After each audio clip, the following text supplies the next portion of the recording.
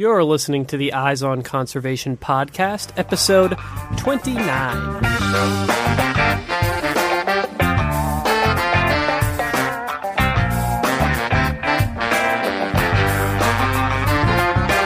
Welcome to the Eyes on Conservation podcast, where we bring you engaging conversations about wildlife conservation issues from all across the globe. I'm your host, Matt Podolsky. Our guest on today's show is an expert on using Kickstarter and crowdfunding in general to raise money for a project. Jamey Stegmaier is the co-founder of Stegmaier Games, a board game design company. Jamey actually found the inspiration to start his company after running his first Kickstarter campaign for a board game that he designed called Viticulture. The campaign was extremely successful, and Jamey realized that he had tapped into a community that was highly engaged in his work. Instead of stopping there, he founded Stegmaier Games, designed his next board game, and launched another campaign on Kickstarter just 8 months later.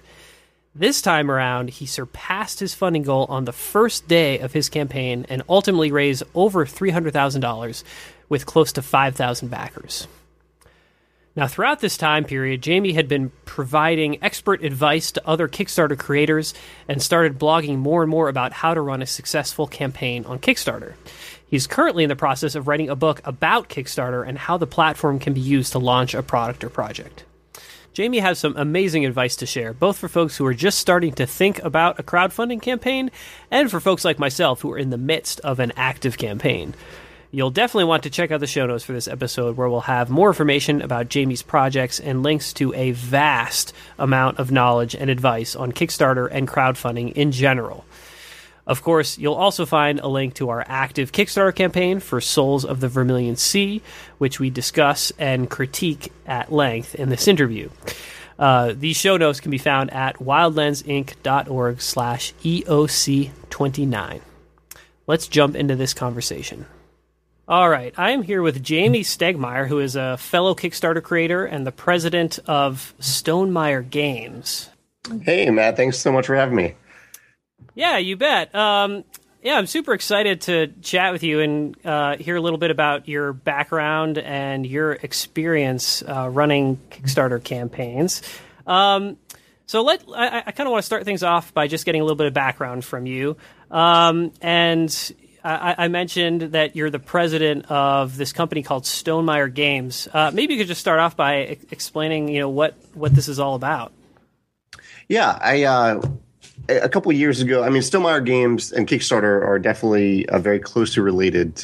I started this company a few years ago with a friend of mine when we had a successful Kickstarter campaign for a game that I designed called Viticulture, and I kind of used that as the launching point for a company that grew from there. And we now have a couple games, and I launched a couple other Kickstarter campaigns.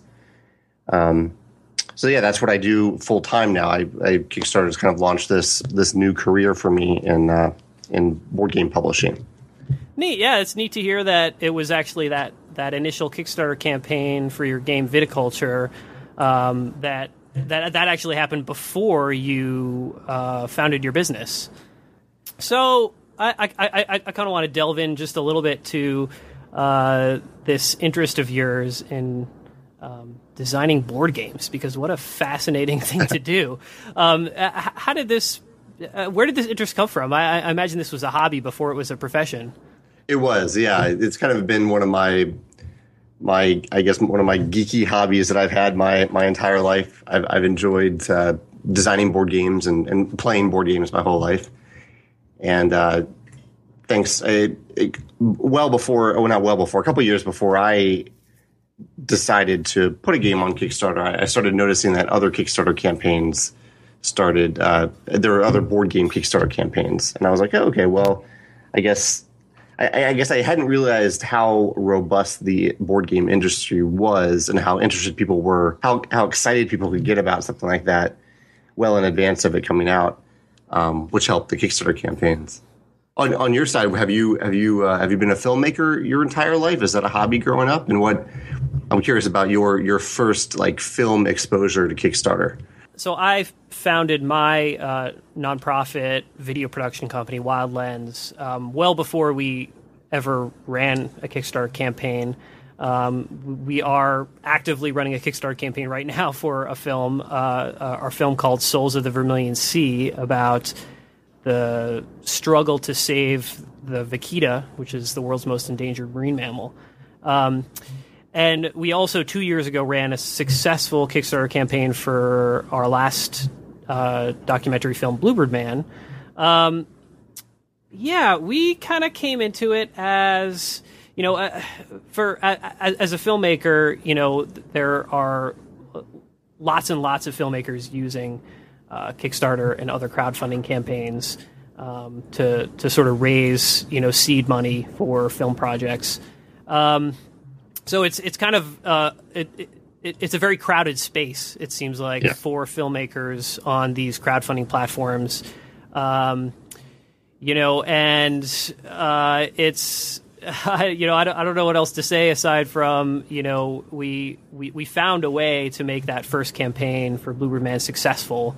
It was a lot of work, as I'm sure anyone who has ran a Kickstarter campaign will tell you. Is it's a lot more work than maybe you even anticipate. Even if you prepare for it ahead of time, like you should. I think there's an interesting. I kind of want to delve into this, as we get this conversation moving forward. But I'm curious to hear about sort of the similarities and differences between what you're doing using Kickstarter for your board game company. And what filmmakers are doing and how they're using these platforms to raise money. Because there are definitely some differences, at least most Kickstarter campaigns or crowdfunding campaigns for films, and also, for scientific research, because there are, crowdfunding campaigns, that are geared specifically towards funding scientific research. And so that's, something that a lot of sort of academic scientists are considering as an option to raise funds for their scientific research as well.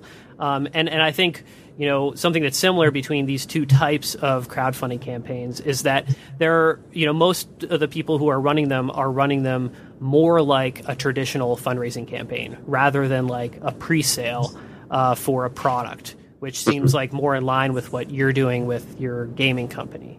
And I think part of the reason for that is that, it's just, what people know, I think there are more people out there that have at least a little bit of information about how to, a little bit of background knowledge on how to run a more traditional fundraising campaign.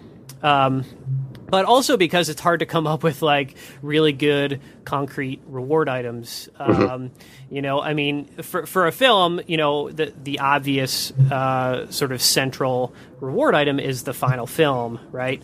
But a DVD doesn't cost that much, and it doesn't feel right to charge folks, more than the actual cost of what you would pay for that DVD, online or in a store or something. $10 or $20, and it's just hard. It's hard to get. You either need to come up with higher dollar reward items to get those larger pledges coming in, or you really need to find a way to get that campaign to go viral, so you can get pre-sell a whole lot of DVD copies of that film, right?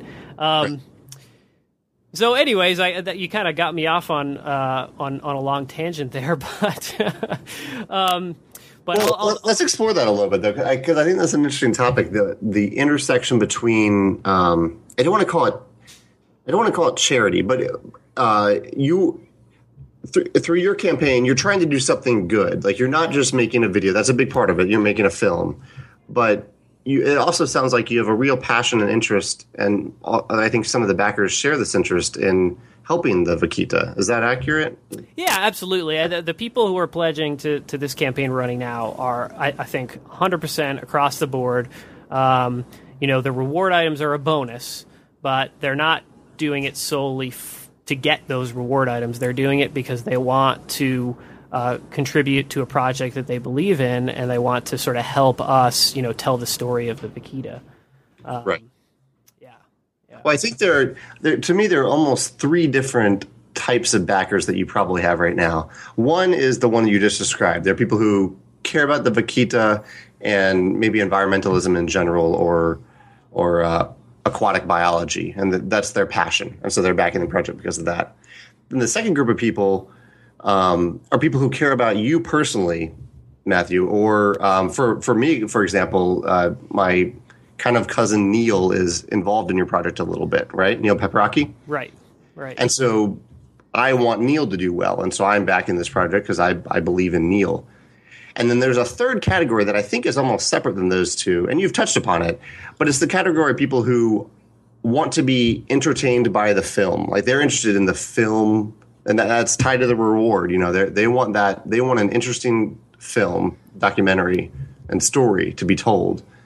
So I think I'm curious what you're doing to kind of to reach out to and kind of meet the needs and the desires of each of those three categories, because they're very different. Yeah, absolutely. I mean, I think, first and foremost, like you said, that base level of supporters for this project and for Bluebird Man, came from folks, our sort of, I guess, our fundraising base, So yeah. Even though we hadn't run a Kickstarter campaign before our campaign for Bluebird Man 2 years ago, we had run fundraising campaigns. Right. So we had a base of supporters, people who are interested in what we're doing, at friends and family, of both myself and other folks involved in these projects, and all the folks that are on our board of directors. So, I mean, that is absolutely, sort of the most, I guess when we launched the campaign, that's sort of what we rely on to get that initial support. But then, on top of that, we're really targeting folks that have, sort of an inherent interest or an already established interest in the subject matter of each film. So with Bluebird Man, we were working closely with the North American Bluebird Society, this large continent-wide nonprofit that, really got this citizen science campaign associated with bluebird conservation going back in the 70s. And so working very closely with them to reach out to this, relatively large audience of folks who are already very interested in bluebird research and conservation. And that's sort of the same thing that we're doing with this new documentary about the vaquita, is we're working very closely with all these organizations that are involved in conservation and outreach and research in relation to the vaquita, but also marine mammal conservation in general. Right. So that's sort of our, I guess those are like the two primary things that we're working on in regards to the campaign at this point. And obviously, there's a lot of sort of subcategories of that, as far as different ways to collaborate with these groups, to get the information about the campaign out there. But that's sort of the base level. I want to. I appreciate that you're sort of throwing a lot of these questions back at me. It makes for a fun conversation. But I want to talk a little bit about some of the campaigns that you've run, and just get a sense, so that people understand sort of where you're coming from, because you've had just unbelievable success with Kickstarter as a platform. So I just kind of want folks to have that background information on you and sort of where you're coming from. Sure. So maybe you could just kind of give me a quick overview on how things started with your first campaign for your game Viticulture, and sort of where that led you and what your next steps were.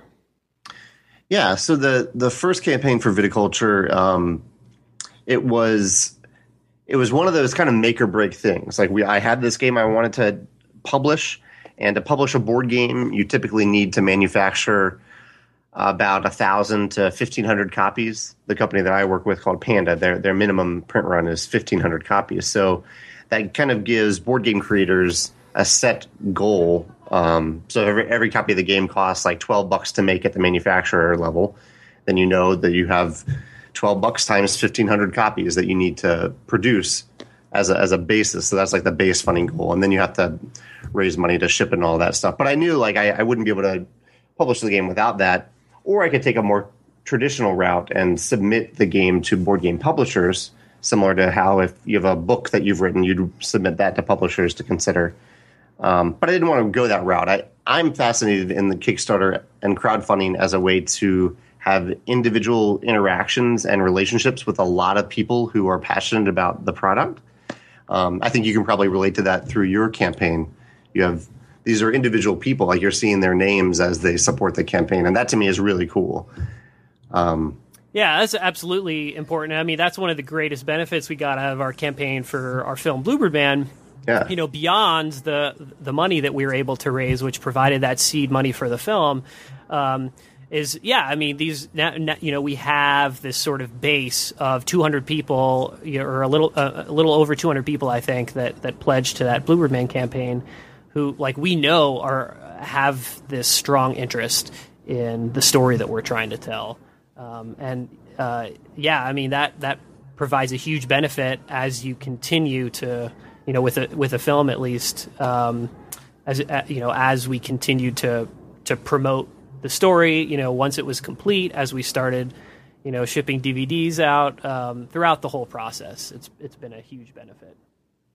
Yeah, I've seen that a lot on my end too. Like with the viticulture campaign, I didn't know how eager people would be to like test the game during the campaign. Like they literally would print out a version of the game and play test it, and offer comments on that, or they would just proofread the rule book.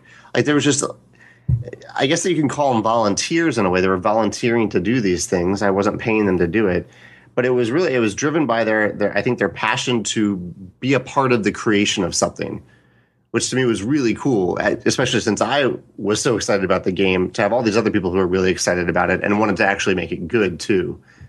Now I learned a lot from that because I kind of wish the game had been better going into the campaign, because it resulted in a lot of work during and after the campaign to actually have a complete game and have a solid game.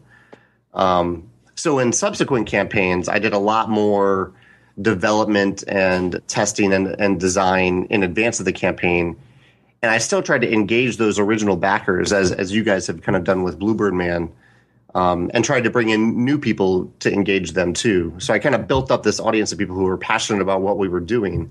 And then I launched another campaign about 8 months later. And that one, like viticulture, raised about $65,000 in, I think it was about 42 days. The next campaign I launched, thanks to all that build up and that momentum and those relationships I formed, it raised over $35,000 on the first day.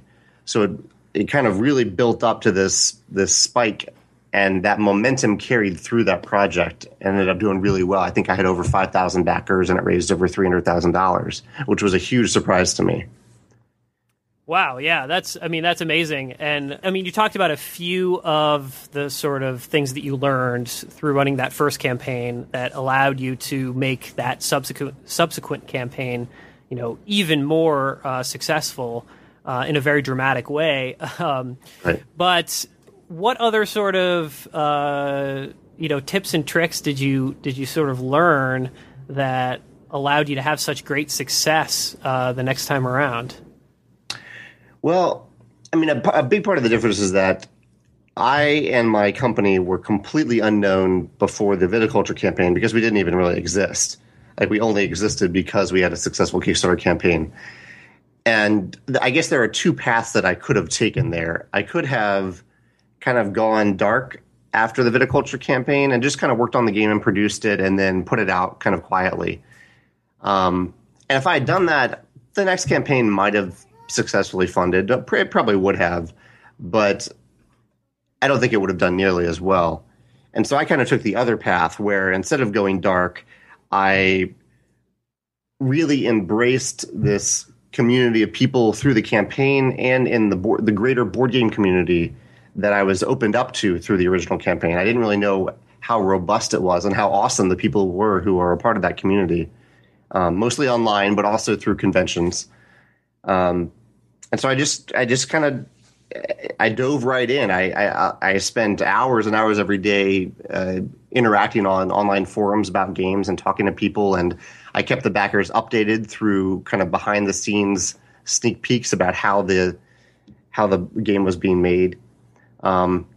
And I think the one other difference probably is that I went into the one thing I recommend to all board game reviewers, board game creators, or anyone who's like creating a thing that I don't know how to say this, but like a thing that may or may not be good or interesting. Well, I'll think of a better way to say that in a second. But basically, we got reviewers to review the game, the second game, before we launched the campaign, or like right before. So people coming to the page on day one could see that there's a third party opinion of someone saying, "I like this game," or "Here's what I like about this game." Right. You know, that I don't know really how to put that, because I'm kind of thinking of your project too when I think of that. A film project there's nothing there yet for them to review. I guess they could review previous films that you've made. Sure. But you don't have, unless you have like what do they call it? A sizzle reel or something? What do they call it in the film industry? Yeah, I mean, a trailer, you know, I mean, yeah, trailer, that was, yeah, I mean, and obviously, you know, especially, I mean, video is extremely important for all, you know, any crowdfunding campaign. Having a really high quality video that really shows, you know, potential backers, you know, what the project or the product is going to be like. Really allow them to sort of interact with it as much as is possible. Which is definitely something that you've done on all of your campaigns, really well-produced videos. And obviously that's particularly important when the project itself you're trying to raise money for is a film project. But yeah, it does present sort of some difficulty for sure, because, you know, a lot of filmmakers are using campaigns like this just to get seed money right as they're starting the project, because that's sort of the stage where it's most difficult to raise money from outside sources. You know, it's most difficult to get those sponsorships.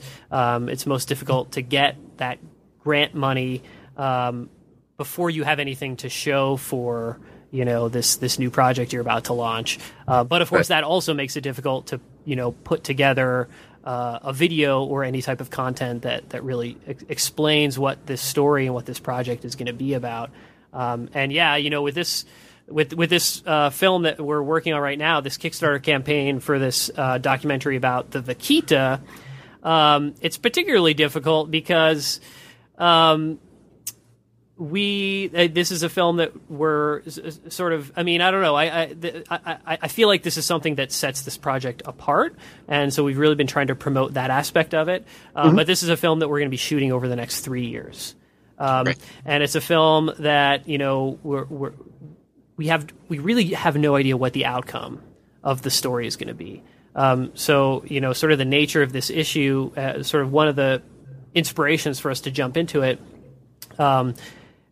came when a group of researchers and biologists who have been working closely with the vaquita and vaquita recovery efforts basically came out with a projection based on the number of vaquita porpoises remaining in the wild and the annual rate of decline of the population.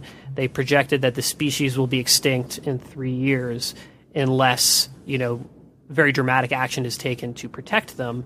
And that sort of, you know, we saw that announcement. We were like, this is a really unique opportunity to tell the story of a species recovery effort, you know, in real time as it plays out. You know, knowing that at the end of 3 years, there's a pretty good chance that, you know, that this species could be extinct, you know, and we'll have a film that will be about extinction, you know, and how, you know, we as humans deal with the extinction of a fellow species. But it could also be a story about how these group of people were able to turn things around for the species and save them and really bring them back from the brink of extinction. So it's very hard to sort of. I mean, I guess that's why we've been sort of promoting the approach, right? It's a unique approach that, you know, as far as we know, no other filmmaker has attempted to tell the story of an endangered species recovery effort in this way. And so, we want to be very upfront. Like, we don't know we really don't, know what the outcome of this story is going to be. Right. But yeah, putting that trailer together was particularly difficult, working with very limited footage because not that much footage has been shot yet, but also not knowing what the outcome of the story will be. Right. Right. But I think that makes it kind of compelling too. This is the spirit of Kickstarter to me. This is something that won't exist unless you fund it, and you don't know what's going to happen next. You're prepared. You're ready to make a film. It's not like it's your first time doing that, but the story itself is untold. I think that's exciting. You're at the beginning of something, which is exciting to people. Yeah, absolutely. So I think we're tapping into a little bit of that, and hopefully as these next couple of weeks play out, we'll continue to generate interest and hopefully meet that goal we set for ourselves. Right. So you've become, sort of as a result of these great successes that you have had using Kickstarter to fund these board game projects. You've become something of a guru within this space, blogging about sort of crowdfunding techniques and specifically, using the Kickstarter platform. I guess I'm just curious, what this transition for you has been like. It seems like you've been spending more and more time over these past few years, just talking about and putting out content about, the platform itself. And, sort of helping other people become successful in their campaigns. Yeah, that became a huge part of what I do and what Stegmaier Games. Like I've made a lot of mistakes, and I will continue to make mistakes in my campaigns, and I want to communicate those mistakes to other people so they don't have to make them themselves. And every creator is going to make mistakes and learn from it, but there are just so many things that I've learned firsthand that I want to share with people, so they don't have to go through the same thing, at least not as extreme as I may have. So it really started after the viticulture campaign, where I wanted to keep writing about something on the Stegmaier Games blog, and for a while I was kind of writing about game development and how to. The types of behind the scenes stuff that I would usually put in a project update, I was putting them on the blog, and I was like, I'm making this blog about me and about like the little things that I'm doing that I find interesting. Why not make it something that can actually add value to other people? Why not help other people? So, and the blog was a good way to do it and part of it was also a little bit selfish because a lot of people were coming to me for kind of consultations about their campaigns. And it was fun at first, but then as I was trying to have a full-time job and run Stegmaier Games and help all these individual creators, it kind of piled up, and I was like, okay, I'd rather put these lessons in a format where anyone can access them at any time, and that I'm not needed anymore for them to get that insight. And so that's where the blog kind of sprung from, and it's grown. I guess there are over what I wrote 152 the other day. There are 152 Kickstarter lessons, and I have and they're all free. They're all on my website at kickstarterlessons.com. And then I have a book about Kickstarter and crowdfunding coming out this September. So in a few months, I'll have that coming out. So I'm hoping that will reach people, kind of people like you, filmmakers who or people in other categories of Kickstarter, because a lot of people who read my blog are game creators. So I'm trying to reach out. Hopefully the book will reach some of those other creators in other categories. Fantastic. And yeah, that's super exciting to hear about that book that's coming out soon. Definitely excited to check that out. But yeah, that was sort of my next question was, how much of this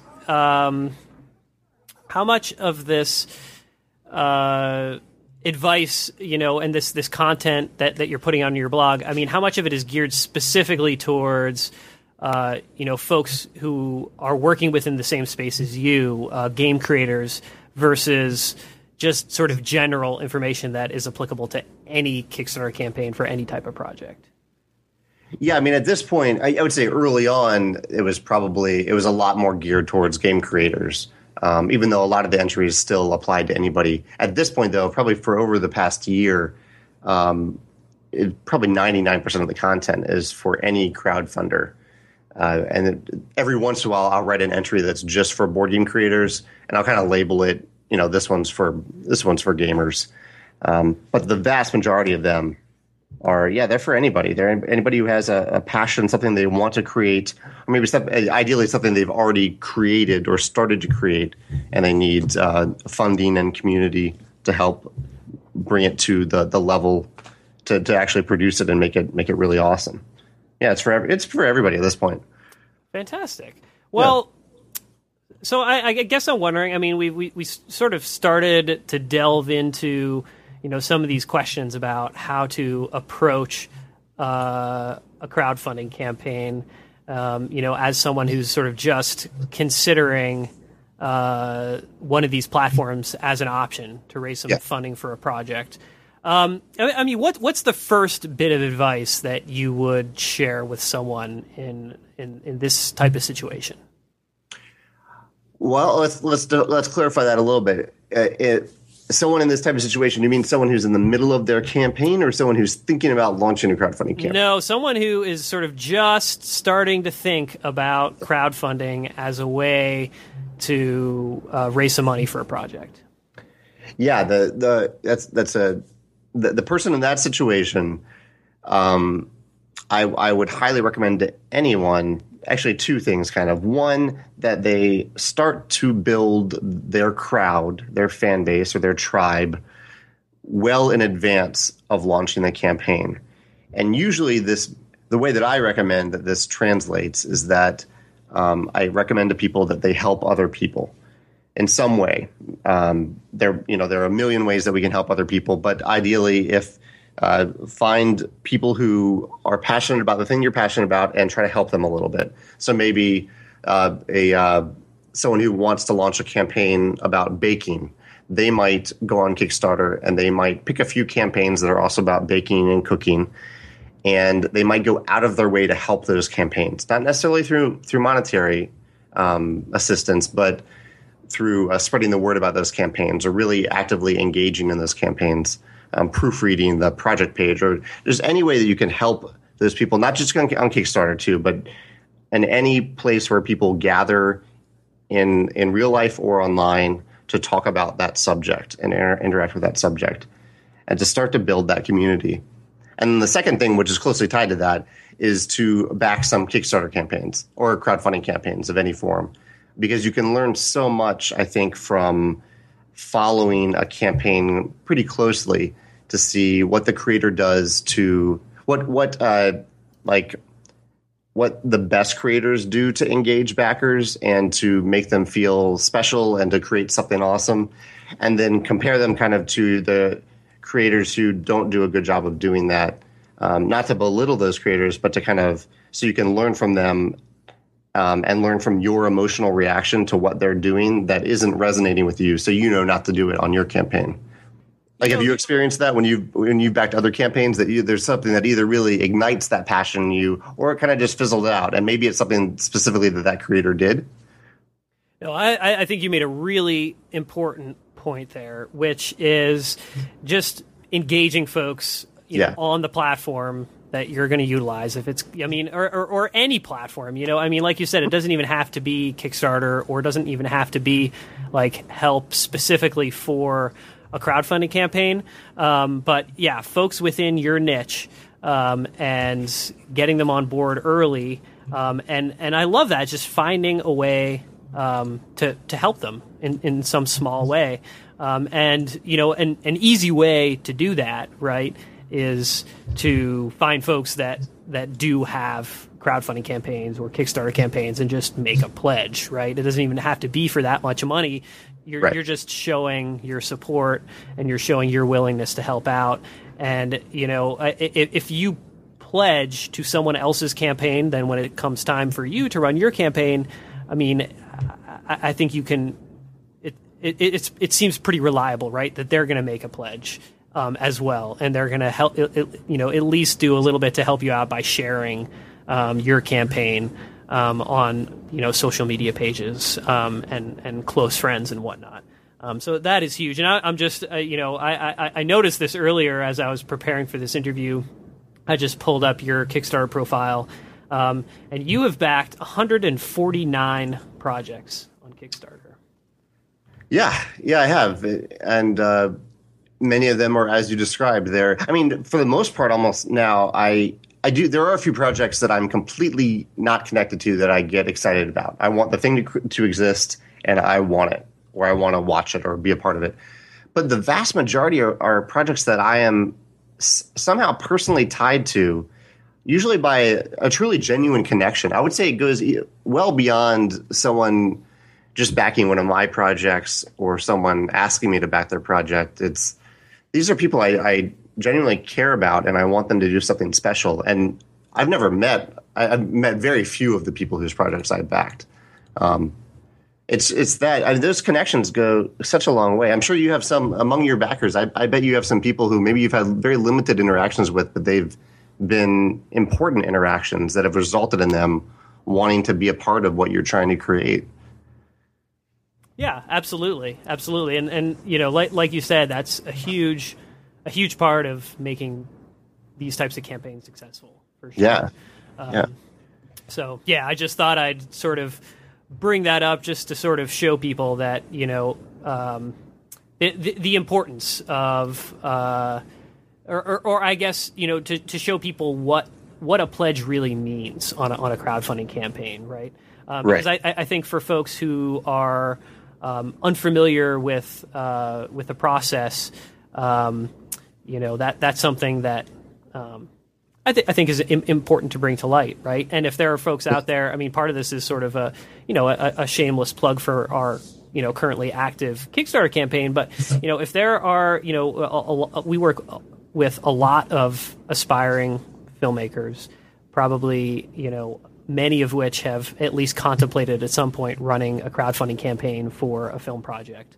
And if you make a pledge to our campaign for this documentary about the vaquita, called Souls of the Vermilion Sea, you're showing your support for our project. It doesn't matter what the size of that pledge is, but you're saying that you care enough to sort of become a part of telling this story.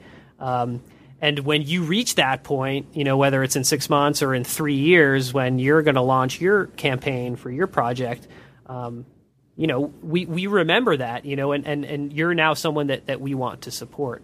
It's that easy, even if even if it's, something that's years down the road, like someday I'm going to run a crowdfunding campaign for a film that I produce, or for, a scientific research project that I'm working on developing. That's an important, I guess, first step, is engaging with other projects and engaging with the platform. And I like that you said that oftentimes that engagement starts with like a $5 pledge or even a $1 pledge. It's a show of support, and then that gets them in the door to engage with you further. I mean, it's nice to get those $100 pledges too, but I've seen a lot of projects, new creators, start off by just encouraging people to do that $1 pledge or that really low pledge to kind of get them in the door. And then those people become a part of the community and often later increase their pledge before the end of the project. Yeah, absolutely. And, that's something that I have to stress, because, we're reaching out to a lot of other filmmakers out there,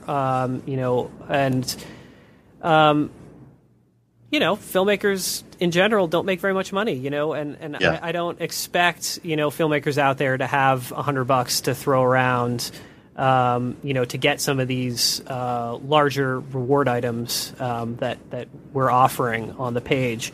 We're just looking we're looking to build that network, and so yeah, even just a $1 or a $5 pledge, it brings you into the circle. And it sort of makes you a part of the project, which is really important. Right. Exactly. Yeah.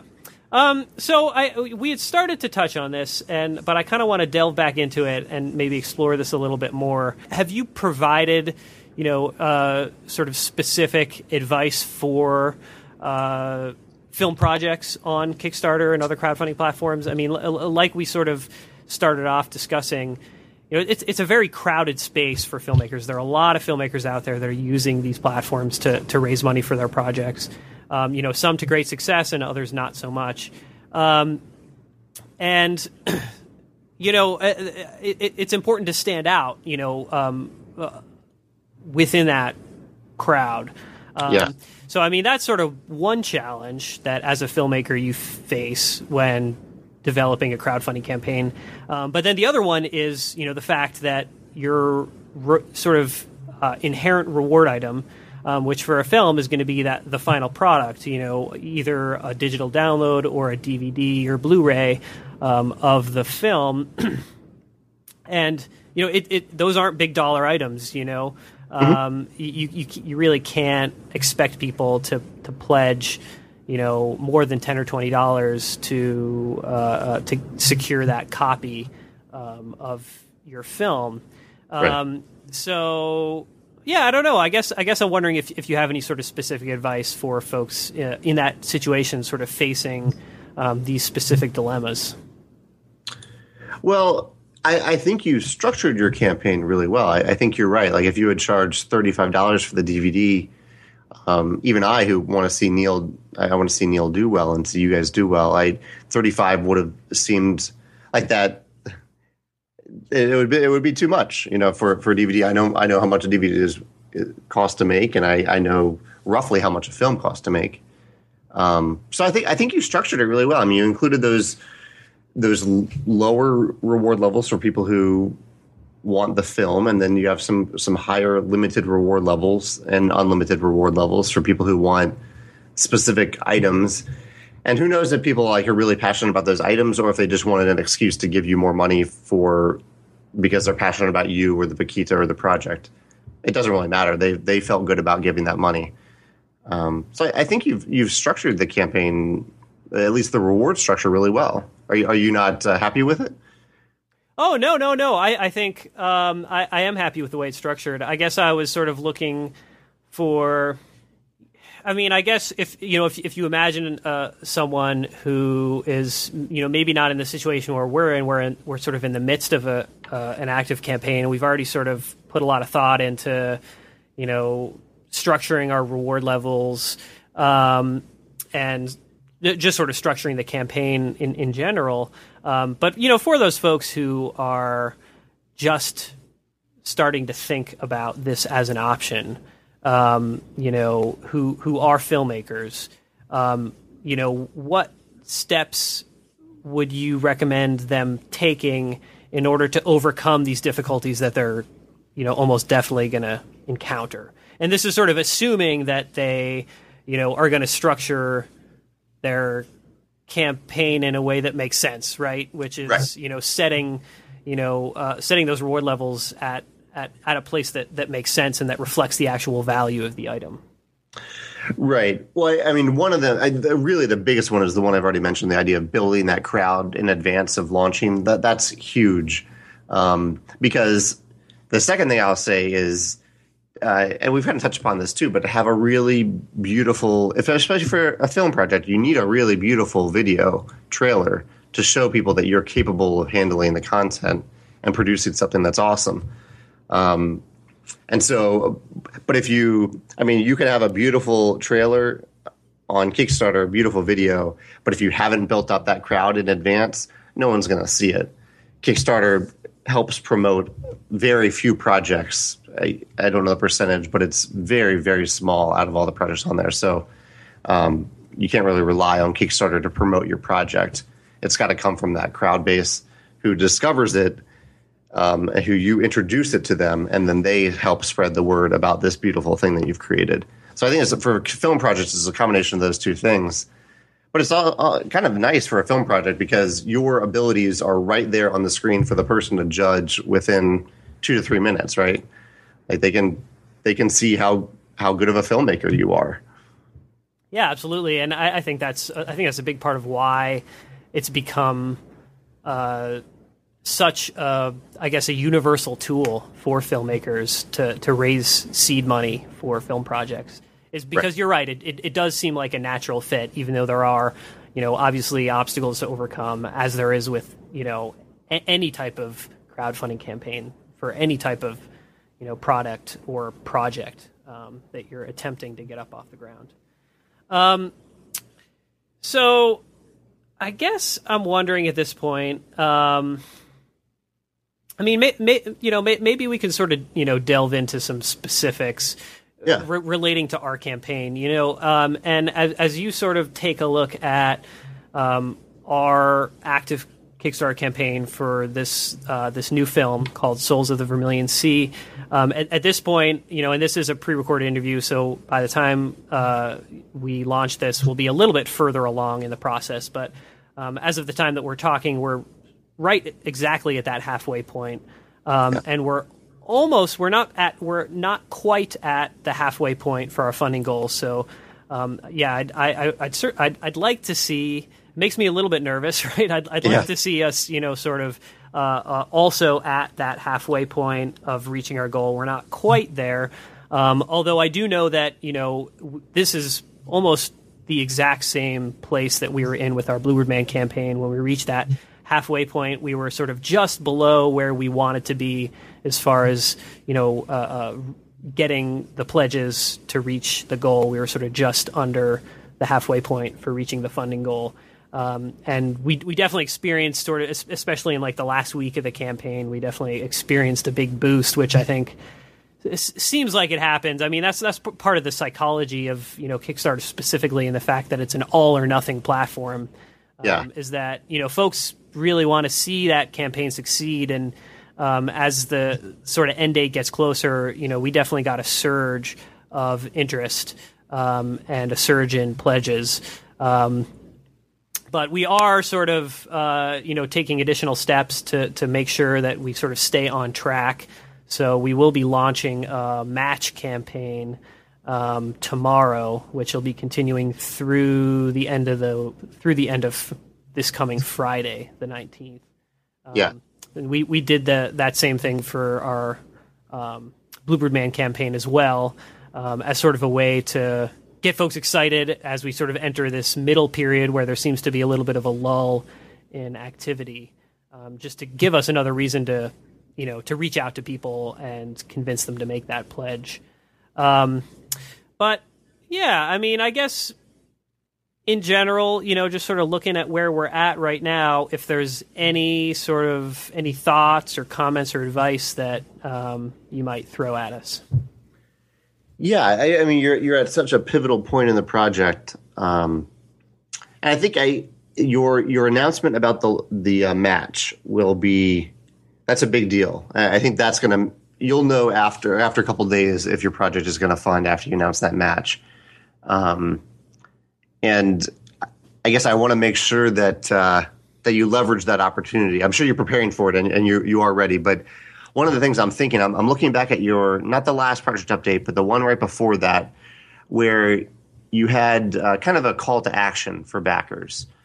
And it's most of it I thought was really good, but there's one part that I would suggest changing when you do the announcement for the match. So your announcement in this update, two updates ago, says that it says it's important to keep in mind that we're all in this together, which is awesome. That's a great rallying cry. We're doing this together. But I think the part that could have been a little better, and you can improve this on your next announcement, you have a line in here where you say, so helping us out by sharing this campaign around and talking about it with your friends and family is really important to the success of this project. And I would agree with that, but it's such kind of even though it may seem specific, it's actually it's pretty vague as to what someone can do with that. And I think it's very easy for a backer to kind of read that and just move on and not actually do anything. So the thing I'd recommend that you try, instead of asking for people to broadcast it, ask them to share the project with one specific person and then specify who that person is. For example, you could say, share this project with the last person you went snorkeling with. That might be a little bit too specific because not everyone has snorkeled. But when I say that to you, Matthew, can you think of a specific person? Yeah, absolutely. Okay. So right away you thought of that person, and now you have a pretty easy chance to just go to that person and say, hey, like, I'm backing this campaign. I think it's awesome. And if you back it in the next couple of days, they're going to match your pledge. That's a really easy excuse to email someone out of the blue and share something with them. And you might be able to do it with a couple different people. Like, think of like the 2 people that someone could share it with. And sometimes that can just that little evidence, that concreteness of it can help someone choose a specific person who's actually fairly likely to actually pledge, rather than maybe a social media broadcast that isn't going to do anything. Right. Does that make sense? That makes a lot of sense. I actually really like that, and that's something that that we're still learning, and a lot of sort of the work that we put into this campaign as we were sort of building our audience, I guess, for this film project, but also sort of building that crowd of folks that are interested in supporting the funding campaign itself. One of those I guess central things that we were asking for as we approached, especially these larger organizations, or other films, that have similar subject matter. One of the things we're asking is like, hey, it'd be great if you could share our campaign, on your social media pages. I'm always, I guess I was particularly struck by this, because in that first week, our Kickstarter campaign was everywhere, on Facebook and Twitter, at least within sort of the marine mammal conservation world. Right. All the largest, marine mammal conservation groups were sharing it around, these Facebook pages that have, over 100,000 followers on them. It was getting shared around on those, and, lots and lots of people were sharing it. But, it's amazing how few of those interactions actually result in a pledge. Yeah. Yeah. And I think it's because there's no personal touch to it. Right. Whereas, like, you can send a personal email to a friend, and just give like an anecdote about the story or about the campaign, and like that because that person, there's a pretty good chance that you're going to be able to convince them to make that pledge. And I think that's true across the board, even if it's not your project. But if this is a project that you believe in, and that you want to see succeed. That's all that really matters, and I think you can still achieve that, getting that direct pledge from someone just by sending a very simple sort of personal message to them. Right. So that's absolutely a phenomenon that I'm just sort of starting to pick up on. Well, I can't guarantee that it'll work. I think it'll increase your chances of someone actually going to the campaign page and checking it out. But like you said, I mean, there are a lot of Kickstarter projects out there right now, and a lot of ways for people to contribute money to anything. So it's not easy. You saw this through all the sharing early on in the project. Doesn't always translate to people spending money. Yeah, absolutely. Yeah, absolutely. But I like that. I mean, I think that's good advice. I think that's a good way to, I think stressing that, like, developing those developing a personal connection in regards to a project with someone is going to have a greater impact than just sort of broadcasting it, right, in a very general way. So that's definitely some good advice. I'm definitely going to sort of take that to heart when we do our next update here and announce this match. So thanks for that. Well, yeah, I hope it helps. Thinking specifically about people who are in this situation, where they're maybe sort of just starting to consider a crowdfunding campaign as a way to raise money for a project. Any sort of like parting advice for folks in that situation? Well, I actually think people can kind of take some advice about what you've done today, which I thought was great. You reached out to me and you said, "Hey, Jamey, can we have a chat about Kickstarter and about my project and about your projects?" And that was a very inviting way for me to join you on this podcast. And now that I'm going to share this podcast with my people, and you're probably going to share it with your people, and we're both you by initiating this, you've helped to build a bigger community of people who are talking about Kickstarter, talking about our projects, which I think is awesome. And so I kind of back on that theme of building the crowd in advance. I think people can take a nod from what you've done here and start to create some sort of content that adds value to other people. And it kind of gives you an excuse and a platform to reach out to people who have some influence to talk to them. I'm not saying that I'm very important at all, but it does give you that excuse. And I've seen this with a lot in the board game community, especially when people start a blog or a podcast. Suddenly, they have an excuse to reach out to pretty famous game designers who are willing then to just chat on their podcast. Whereas without that platform, that may have taken them 10 minutes to create. It's not hard to create a blog or a podcast. Without that, the designer wouldn't have written back. I'm kind of rambling here, but you see what I'm saying? You've created a platform here, and I recommend that anyone do that. Start that blog, start that podcast, and suddenly you're going to have an excuse to talk to people.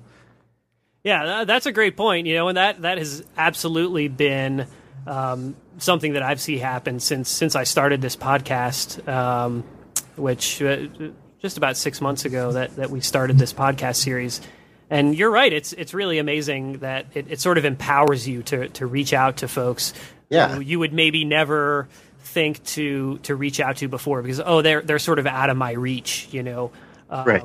Whereas now you have this platform, and by reaching out to that person who maybe seemed out of reach, if they happen to say yes and come on your show, then now they're going to share that episode with their much larger network. Right. And that's sort of how you grow your audience, and that audience is what you need to run that crowdfunding campaign. So exactly, yeah. So if people can do what you're doing here, Matthew, they're off to a good start. Awesome. Well, thanks a lot for coming on the show and sharing this fantastic advice. It was great. It was a great conversation. A lot of fun to chat with you. It was great to chat with you too. Yeah, thank you for the opportunity. All right, that was our conversation with Jamey Stegmaier from Stegmaier Games. What a productive and enlightening conversation. My favorite interviews are the ones in which I learn new things over the course of the conversation. And in this interview, not only did I learn new things, but I got immediately actionable advice. Jamey's recommendation that we adjust the language that we're using when encouraging folks to share our campaign is excellent, and I've actually already put this into practice. I also have to tell everyone here that I am a big fan of Jamey's board games. The focus of this conversation was crowdfunding techniques because this is the most relevant to the show, and I thought it would be helpful advice for many of our listeners. But it is important to remember that to run a successful Kickstarter campaign, you need to have a really special project and or product. Jamey's board games are absolutely something special. If there are any fans out there of strategic board games in the vein of Settlers of Catan, you are guaranteed to love Jamey's board games. You can check out the show notes for this episode to find a link to Jamey's website where you can learn more about his board games and order copies of his games. I'll also include a link here to Jamey's Kickstarter campaigns.